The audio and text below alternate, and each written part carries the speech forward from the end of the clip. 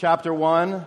I'm going to have you hang there for a little while. Give me a minute. I'm going to get to Romans. I'm going to take us through about 900 passages until we get there. So I just need you to hang out there.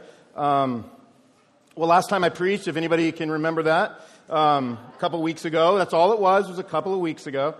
We went through Galatians 5. We talked about the fruit of the Spirit. The fruit of the Spirit is this thing that happens to people that have repented of their sins, are following Christ. Is something now after that is being produced in us because the Spirit of the living God, the third person of the Trinity, is living inside of us. And so something comes out of us as it's growing inside of us, and it's called the fruit of the Spirit. So things like love and joy and peace and patience and kindness and gentleness and self-control. These are all things that are growing and developing and coming out of us. And we also not only have fruit, but we also have some fight.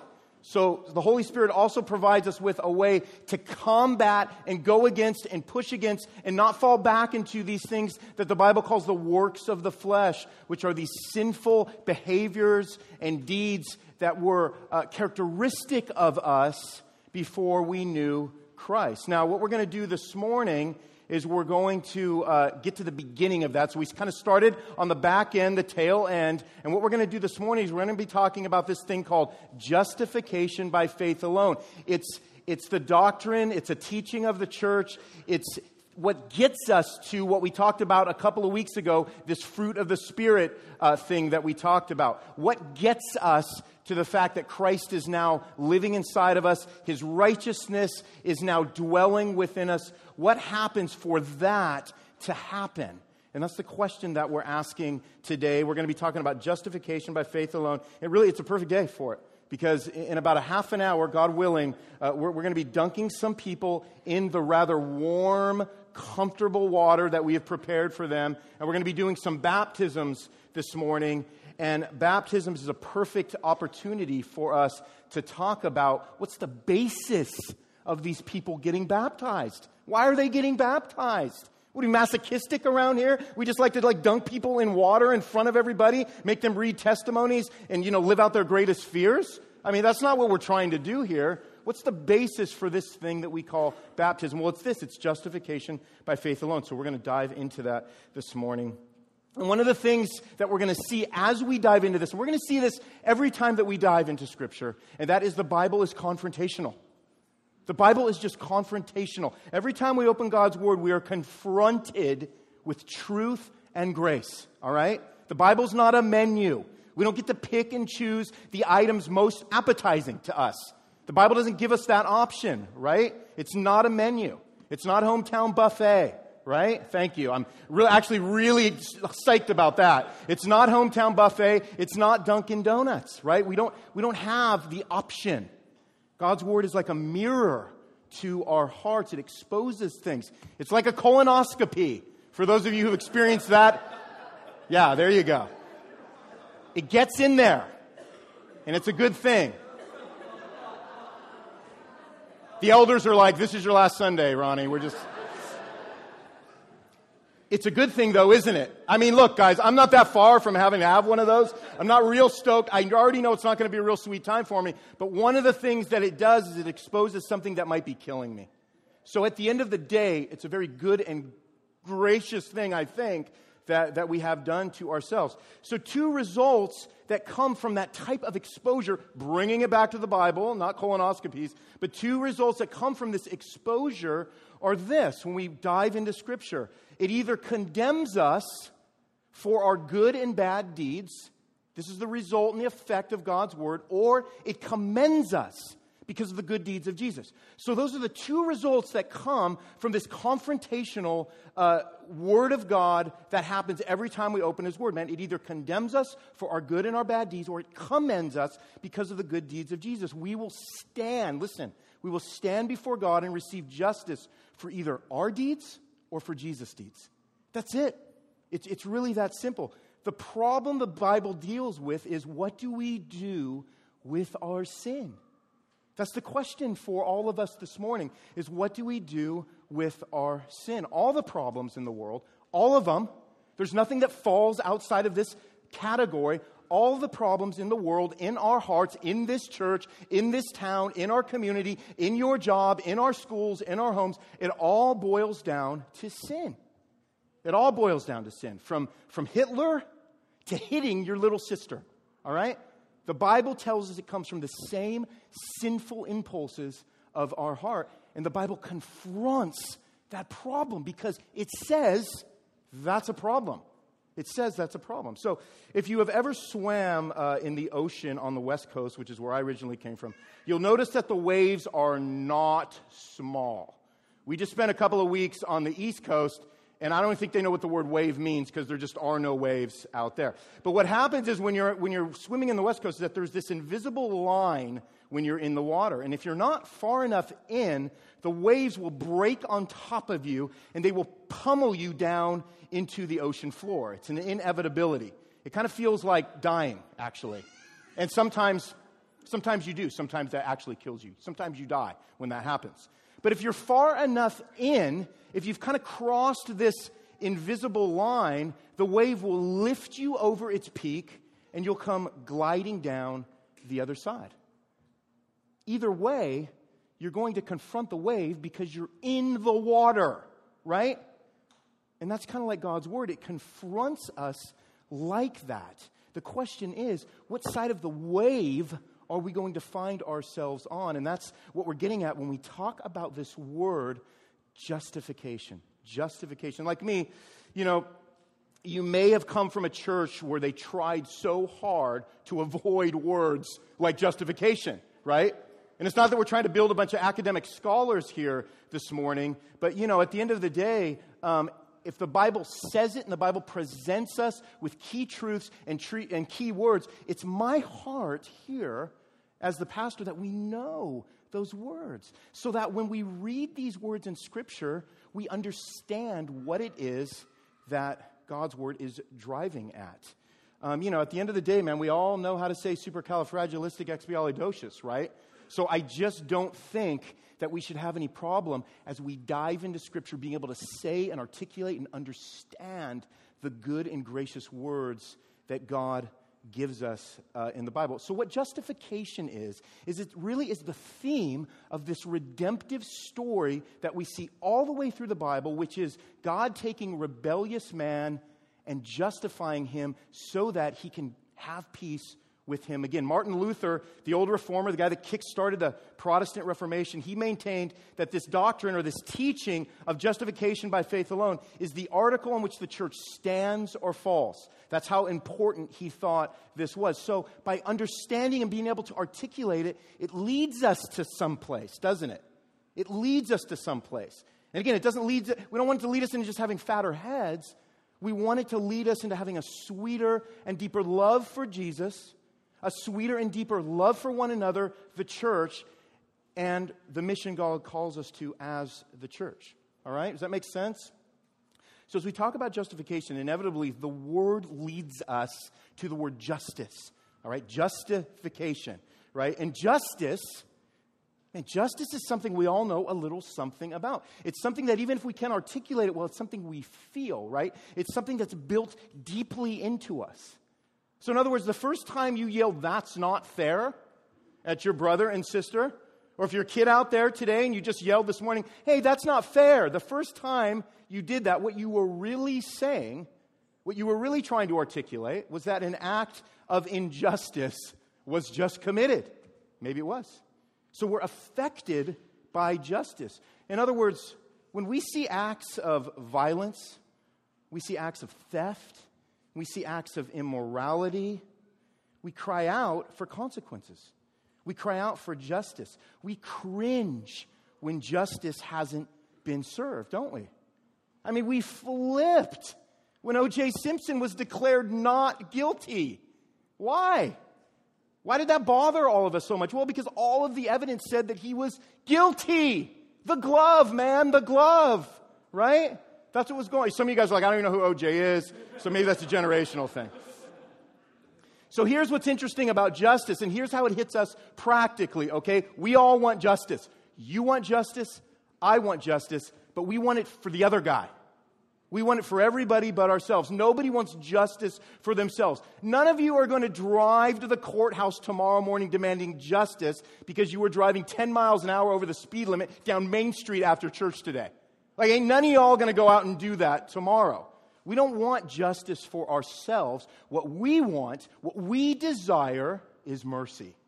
Right? Because we all have a broken relationship with justice. Here's 3 ways that I think we have a broken relationship with justice. Number 1, and some of you don't really think you're that bad. Some of you struggle with believing that justice even ever needs to be applied to you. Maybe you grew up in a Christian home where, high drama was the time mom said darn it after she burned her finger on the stove or something, right? Without realizing it, you tend to judge sins on a curve. It's hard for you to come up with things to repent of. When we talk about repenting of our sins so much at the church, you say, man, I know I believe Jesus had to die for my sins. I just don't really think I had that many for him to have to die for. You subconsciously think that. Subconsciously, you think that maybe Jesus only needed to be spanked for your sins. He didn't really need to die for your sins. You think things like this. You think, I know I wasn't born saved, but I practically was. You kind of think that subconsciously. Or number 2, maybe you believe you're one of these persons that believes justice applies to everyone out there. Everyone out there, man. That government, those politicians, those thieves, those murderers, those Michigan State fans, those are the people. Those are the people that deserve justice. And so you find yourself in a constant state of kind of this irritable outrage because everybody else needs to pay for their sins and what they're doing. You say things like, can you believe what they just did? Did you hear about so-and-so doing what they just did?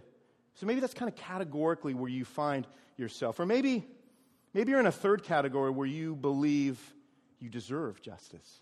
You're like, no. I know my past. I know where I've come from. I believe I deserve justice for all the horrible things that I've done.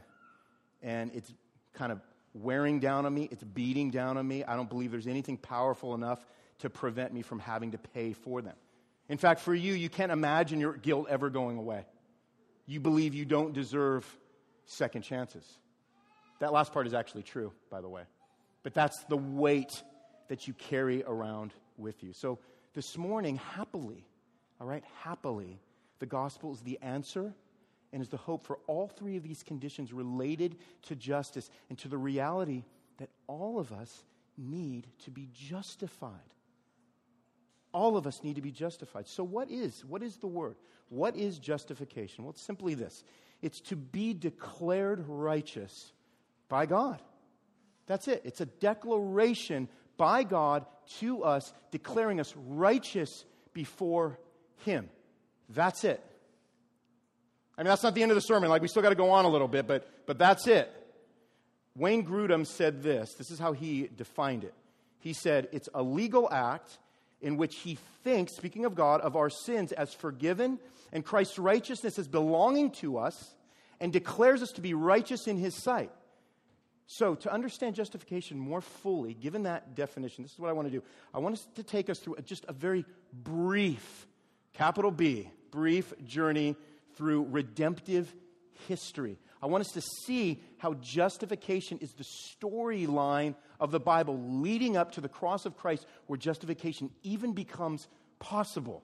Right, so that we can have sort of a moderately full view of this, right? So what we like to do is start in the beginning when we talk about this redemptive story of Scripture. And we do that a lot here. We like to tie that in. And the beginning is the story that Adam and Eve decided to commit treason against God by eating of the fruit of the tree that they were forbidden to eat. In Genesis 2:17, God said this to them when He laid out all the trees. He made them gardeners. He brought them together. He gave them their job. He said, in the day that you eat of this tree that I've forbidden you to eat from, you will surely die.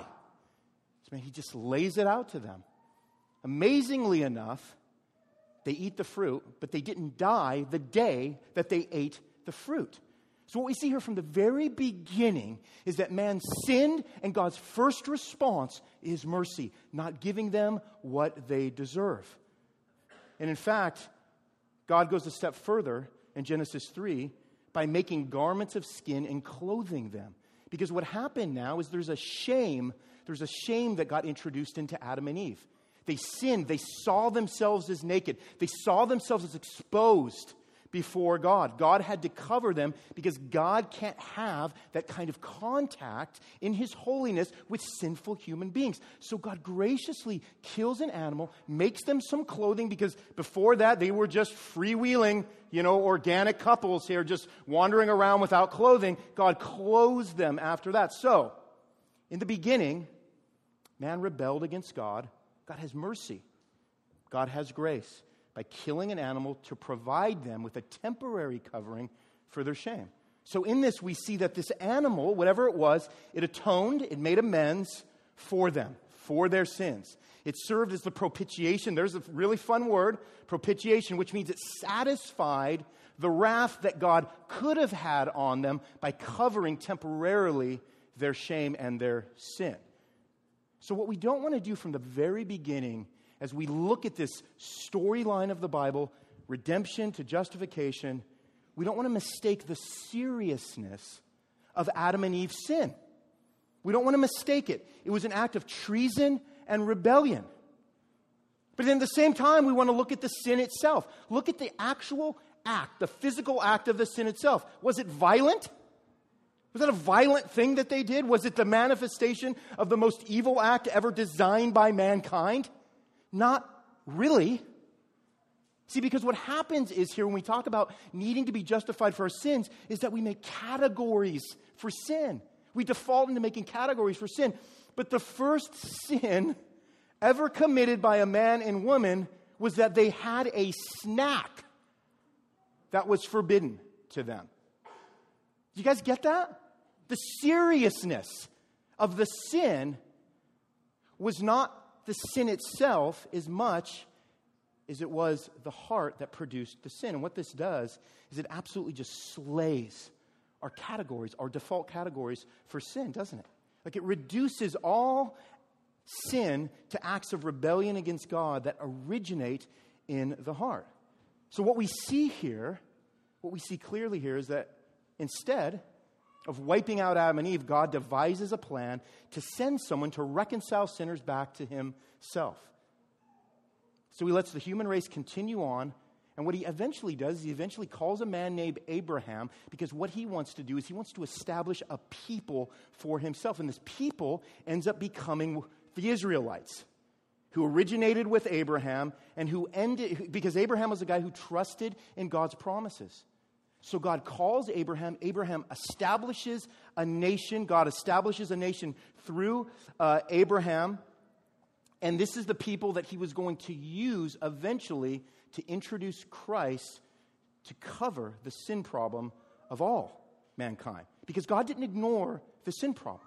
He calls Abraham, he creates a people, he chooses a people for himself, but he didn't ignore the sin problem. When he delivered his chosen people who had gotten themselves into slavery hundreds of years later, he actually required something to atone for their sins. He actually required that the sacrifice of animals be made to make amends for the sins of his people. In fact, in Leviticus, an Old Testament book, it says, "For the life of the flesh," this is God talking, "is in the blood." And he said, "And I have given it for you on the altar to make atonement for your souls. For it is the blood that makes atonement by the life." So God required blood to make amends for the sins that we committed that rebelled against him. This was the sacrifice necessary for God's people to be what we call justified before God. The problem was that this was only a temporary solution. When we get into the book of 1 Samuel, we read about Samuel saying, "Has the Lord great delight in burnt offerings and sacrifices?" These atonements that we're talking about. Does he have as much delight in that as he has in obeying his voice? And he said, "No, actually, behold, to obey is better than sacrifice, and to listen to the voice of God is better than sacrificing the fat of rams." So what we see here is that ultimately what God is calling us to is obedience. That's what he desires more than anything else, but we fall short. Hebrews 10 says, here's the problem.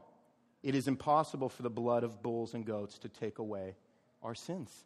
It's not good enough. So, All through the Old Testament, you see God's chosen people just time after time turning their backs on God. The book of Judges tells us this: everyone did what was right in their own eyes. Like if you have an infant or toddler, like you literally know exactly what I'm talking about right now. You live through this every day. David says, when we get to the Psalms, King David said, "Surely I was sinful at birth, sinful from the time my mother conceived me." And then David goes on to say in another psalm, the fool says in his heart, given all of this, all right, given all that we just laid out, this is what David says about us. He says, the fool says in his heart, there is no God. I'm not buying this whole, I have a sin problem, I need to be justified situation. He said, the fool says in their heart, there is no God. And he said, and they are corrupt because they think that. They do abominable deeds because there is none, this is David speaking, that do good. Not a lot of subtlety right there with our boy Davy. There is none who does good. The Lord looks down from heaven on the children of men to see if there are any who understand, who seek after God. And this is what he finds when he looks down. They have all turned aside. Together they have become corrupt. There is none who does good. And this is how he wraps it up. Not even one. Not even one. He looks down. He doesn't even see one dude. Doesn't even see one woman that does good. And the problem with that is that God is holy. And he demands obedience. He demands perfect obedience. We can't stand before God in the state of unrighteousness that we're in. The prophet Isaiah said this when he was standing before God. He said, "Woe is me, for I am lost." He said, "I am a man of unclean lips, and I dwell in the midst of a people of unclean lips. For my eyes have seen the King, the Lord of hosts." I mean, so Isaiah's life is just ruined when he comes face to face with the presence of God. And again, these are just men. These are just men and women like us. So the picture we see here is that mankind has a sin problem. Big sin, little sin, all sin is big enough that it requires payment before God. In fact, James, in the book of James, it says, "For whoever keeps the whole law, whoever keeps all of God's commandments, but fails in one point." Like, let's just say you're one of these dudes that was able to keep it all the way perfect until that one guy cut you off on Main Street and you honked the horn out of anger.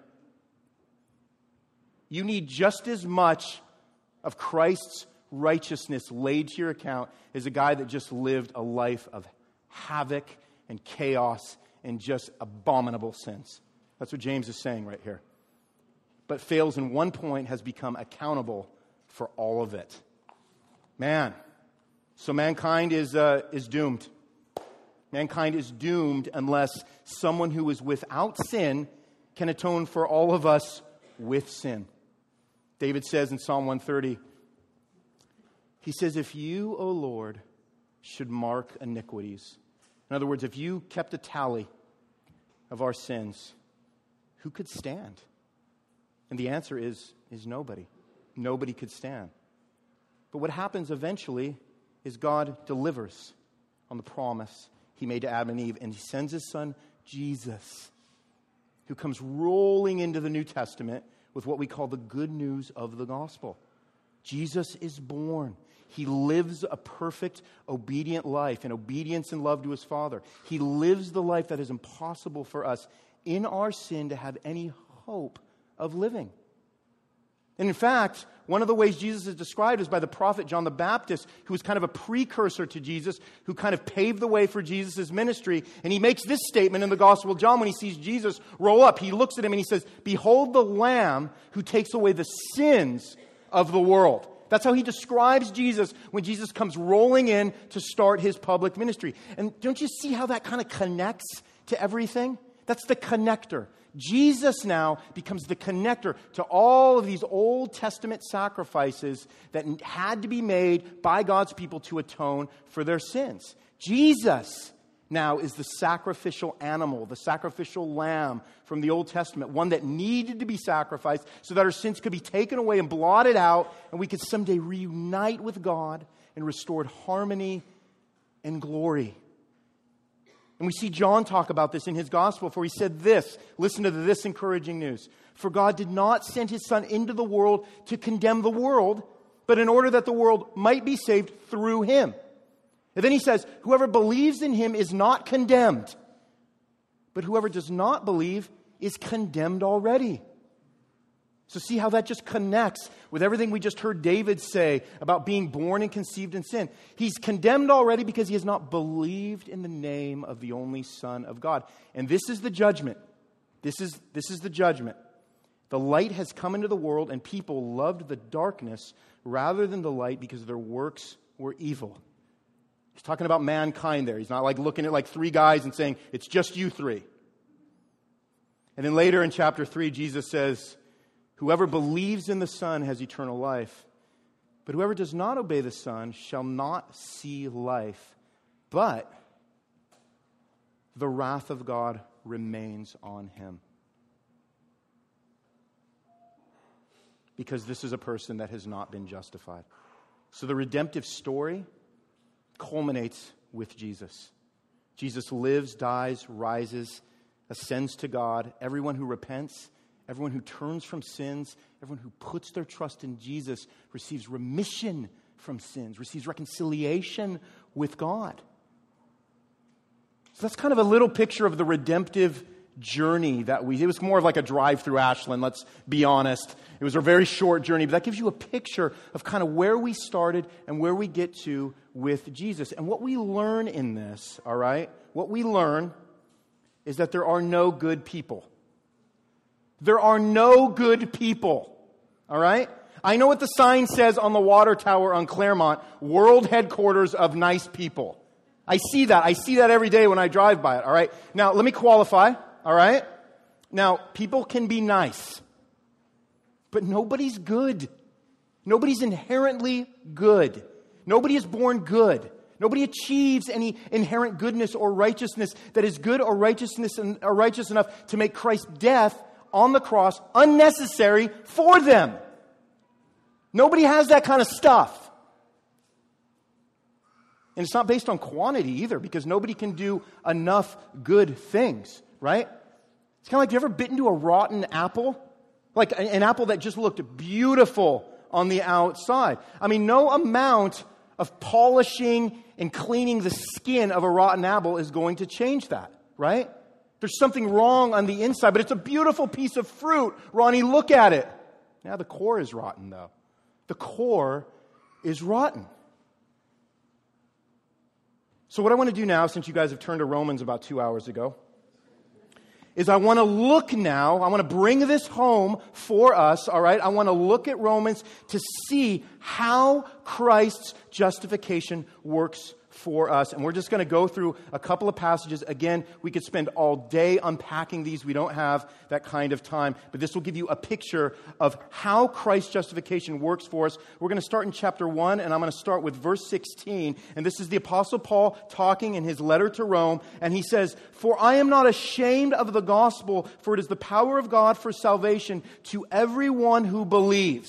All right, so Paul just lays it out. That's the effect of the gospel. It is the power of the gospel for salvation to everyone who believes. That's it. He doesn't add anything to that. The gospel is the power of salvation to everyone who believes. To the Jew first and also to the Greek. So this wasn't something that only gets applied to God's chosen people, the Jewish nation in the Old Testament. This now spreads to everybody. This spreads to us. Also to the Greek would be us. I don't know if you're Greek or not, but that just means us.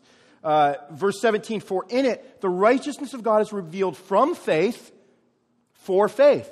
So this is where we start talking about justification by faith alone. And as it is written, the righteous, those who now can stand before God as righteous people, that righteousness comes by Christ, but through faith alone. All right, let's go up to chapter 3, verse 21. And it continues and says this, "But now the righteousness of God has been manifested apart from the law." And we talk about the law. Again, it brings us back to the Old Testament. It brings us back to the 10 Commandments. "Although the law and the prophets bear witness to it, the righteousness of God through faith in Jesus Christ for all who believe." And then he goes on to say, "For there is no distinction." Right? And you notice kind of a common theme in the language there about this being applicable to everybody. So we don't get to talk our way out of this. He says there is no distinction, verse 23, for all have sinned and fallen short of the glory of God and are justified by His grace as a gift through the redemption that is in Christ Jesus, who God put forward as a propitiation, as a satisfactory sacrifice, that's what that means, by His blood to be received by faith. And then he says this was to show God's righteousness, because in His divine forbearance He had passed over former sins. And it was to show His righteousness in the present time so that He might be just and the justifier of the one who has faith in Jesus. So what we see is that there's an exclusivity now. That means when we are justified through the righteousness of Christ, we don't get to add anything to it. It's by having faith in that work, that finished work of Christ, that gives us any justification before God. That's all we have before God, is a foreign righteousness that is placed on our account, and we receive it by faith, believing that God is true to save us through Christ's righteousness. Let's go to Romans 5:1.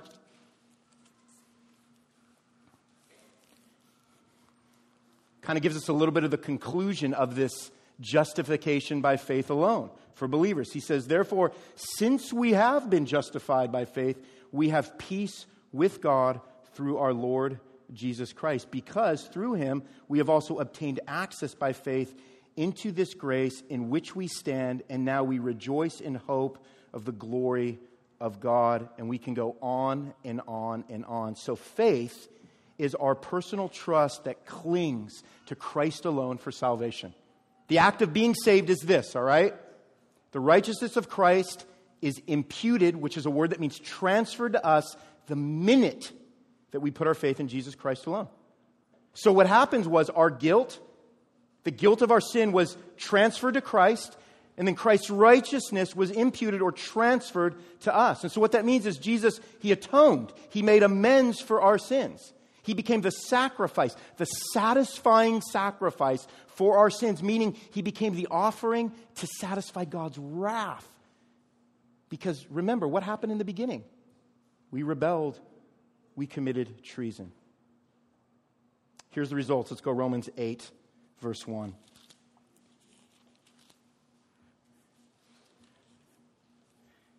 Here's the result of somebody who has put their faith in Christ alone and been justified. There is therefore now. You get that? Let me just stop right there. There is therefore now. If you've put your faith in Christ alone, that now applies to now. You know what that means in the Greek right there? It means now. It means today, this second. There is therefore now no condemnation for those who are in Christ Jesus. For the law of the Spirit of life has set you free in Christ Jesus from the law of sin and death. Amen. Again, we can keep going on and on and on. And I think I am. Verse 3. For God has done what the law, weakened by the flesh, could not do. By sending His own Son in the likeness of sinful flesh, and for sin, He condemned sin in the flesh, verse 4, in order that the righteous requirement of the law, everything we just talked about, might be fulfilled in us who walk not according to the flesh, but according to the Spirit. Now you see how that connects us to the fruit of the Spirit from 2 weeks ago. When now we are not condemned, now we are walking in the Spirit, and now we are exhibiting, we are showcasing the fruit of the Spirit. So as we close today, why does any of this matter? Who cares about this? How does being declared righteous before God change how you live? Because you're in one of those categories. You just don't really think you're that much of a sinner. You think everybody else is a sinner, or you think, no, Martin, I am the sinner. I'm that guy. How does being declared righteous before God change how you live? How does it change you? Well, Galatians 5:1 says this very simply. For freedom, Christ has set you free. For freedom, Christ has set us free. We understand this when we look back to the Old Testament and we read how the Israelites were delivered from Egypt and they were brought into the promised land. It was for freedom that Christ delivered his people out of bondage under the slavery of Egypt. For us, it's out of the bondage under the slavery of our sin.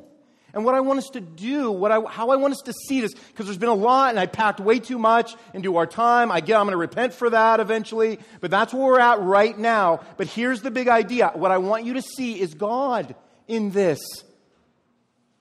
I want you to see that you have assurance that by Christ alone, you have his righteousness. Your sins are forgiven. You are not condemned. Because do you see the character of God in this? Do you see his desire here for you as we went through all of these passages? He wants to deliver us from bondage. He wants to deliver us from oppression, from condemnation, from guilt, from fear. Because we struggle. You struggle with that because you're guilty. You wouldn't struggle with it if you weren't guilty. And you are guilty, as am I. He didn't free anybody from Egypt in the Old Testament that didn't need to be freed. He frees us. And we're either blind to this because we haven't been justified by Christ alone yet, or we become dull to this, like the Galatian church did, which is why Paul had to write a letter to the Galatians and said, what is happening? What happened? Why are you trying to add to what only Christ can do? So we become dull. We don't take our sin very seriously. We create categories. We're shruggy. We shrug things off. Whenever we try to justify ourselves, you know what we're doing? We're saying something untrue about God. We're saying that we define his holiness, not him. We're saying his grace does only half the job. It's a partial grace. So let me just say right now, all right? When we talk about the righteousness of Christ being transferred to your account by faith because of the work of Christ on the cross, let me just say that there is nothing bigger or more dramatic that could possibly take place in your life. All the significance that you seek in life can be found in Christ's death on the cross. I mean, imagine Jesus coming to your door, introducing himself, and telling you that the greatest dream you could ever have, one that was too great for you to even dream, was possible because he died to make it so.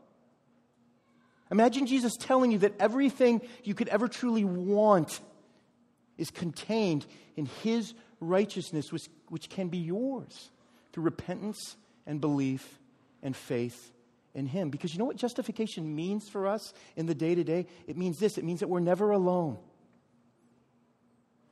It means that we're courageous like Christ. It means that we're hopeful like Christ. It means that we forgive like Christ. It means that we're generous like Christ.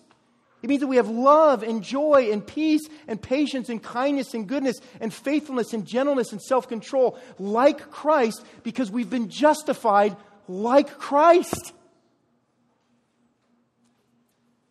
It's like when we left for Florida a couple of weeks ago, man. It was funny. We're cracking up because we're driving through town and there's like no leaves on any of the branches. It's like May 1st and it still just looks all wintry out, right? And we're just going, okay, it's Ohio. You never know what you're going to get. It's going to stay winter all through the summer. I don't know what's going on. And then yet, when we returned, everything was leafy. It was bare when we left. It was leafy when we returned. Life had taken place. There was a blooming effect because life had been injected into those branches, which means they can produce fruit now. That is justification by faith alone. We are declared righteous because of the good and gracious work of Jesus. And we're going to see that right now. We're going to see one of the ways that God told us, that Jesus told us very specifically to illustrate that justification is through baptism. So we're gonna baptize 5 of our people. It's going to be awesome. You guys can get closer. It's going to be loud. It's going to be chaotic because that's how we like to roll around here. But what you're seeing is you're seeing justification by faith alone in progress. That's what you're seeing in baptism. So let me pray, and we're going to do that.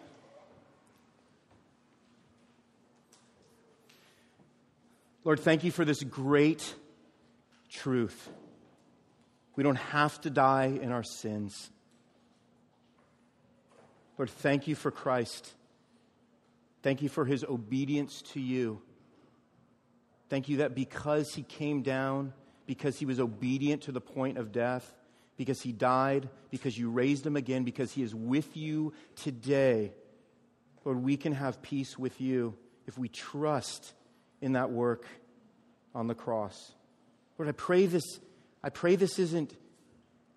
is something that you clear in our minds and in our hearts. For those of us that have heard this for many years, let it be something that gives us just a new burst of hope and rejoicing in us. For those who have never heard, for those who have been in church for 20 years and have never heard this articulated, Lord, I pray that they would understand this and it would give them hope.